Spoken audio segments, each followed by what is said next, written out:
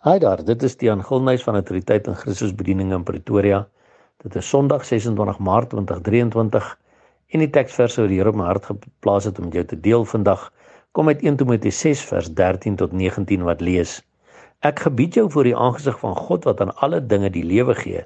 en van Christus Jesus, wat voor Pontius Pilatus die goeie belydenis betuig het, dat jy die gebod onbevlek, onberispelik bewaar, tot by die verskyning van ons Here Jesus Christus,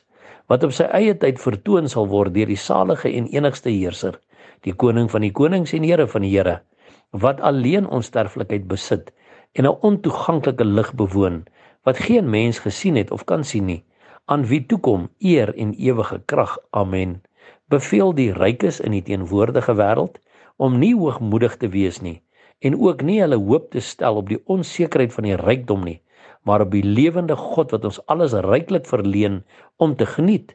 dat hulle goed moet doen en ryk wees in goeie werke, vrygewig, mededeelsaam en vir hulle 'n skat weglê, 'n goeie fondament vir die toekoms, sodat hulle die ewige lewe kan verwerf.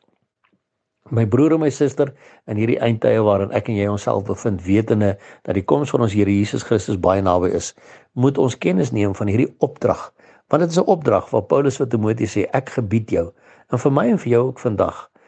is hierdie opdrag ook vir ons. Ek gebied jou voor die aangesig van God en van Jesus Christus. Wat gebied hy? Dat jy die gebod, watter gebod? Die gebooie van die Here, soos vervat in sy woord, onbevlek, onberispelik sal bewaar, tot by die verskyning van ons Here Jesus Christus. So ons moenie die woord probeer verdraai om by ons sieninge te pas, of by die wêreldse sieninge te pas, of so besig wees om dit op allerlei maniere te interpreteer, dat ons nie bloot net doen wat die woord vir ons sê nie. So ons moet die gebod onbevlek, onberispelik bewaar, tot by die verskyning van ons Here Jesus Christus, wat op sy eie tyd vertoon sal word, deur die salige en enigste Heerser, die Koning van die konings en die Here van die Here, want dis wie hy is, wat alleen onsterflikheid besit en 'n ontoeganklike lig bewoon, wat geen mens gesien het of kan sien nie, maar eendag wanneer ek en jy ons verheerlikte liggame ontvang het, wanneer ons saam met hom gaan, sal ons ook daardie ontoeganklike lig kan betree, en ons weet,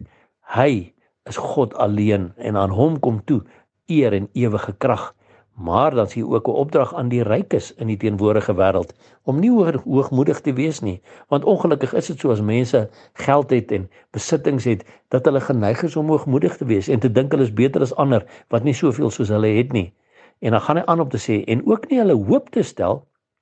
op die onsekerheid van die rykdom nie, want geld kry voete binne 'n dag. Die Bybel sê ook, dit maak vir hulle vlerke soos arende en hulle vlieg weg. So moenie jou hoop stel op die onsekerheid van die rykdom nie, maar stel jou hoop op die lewende God, wat ons alles ryklik verleen om te geniet. Beteken jy mag dit geniet as die Here dit vir jou gegee het, maar gebruik dit tot sy eer en volgens sy woord, soos wat hy hier verder aangaan om te sê, dat hulle goed moet doen en ryk wees in goeie werke, vrygewig met daai geld wat die Here jou mee geseën het, mededeelsaam met dit wat die Here jou mee geseën het, en dan daardeur vir jou 'n skat weglê. Onthou Matteus 6 vers 19 en 20 sê ook, moenie vir jou skatte bymekaar maak op aarde waar mot en roes kan verniel nie, maar maak vir jou skatte bymekaar in die hemel waar mot en roes nie kan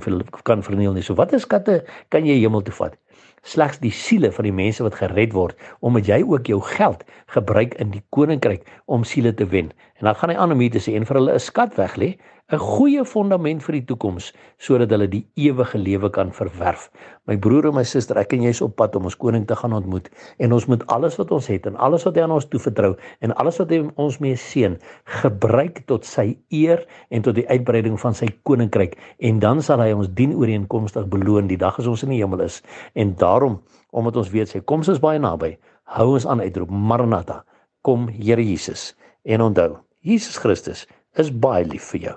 Seën vir jou.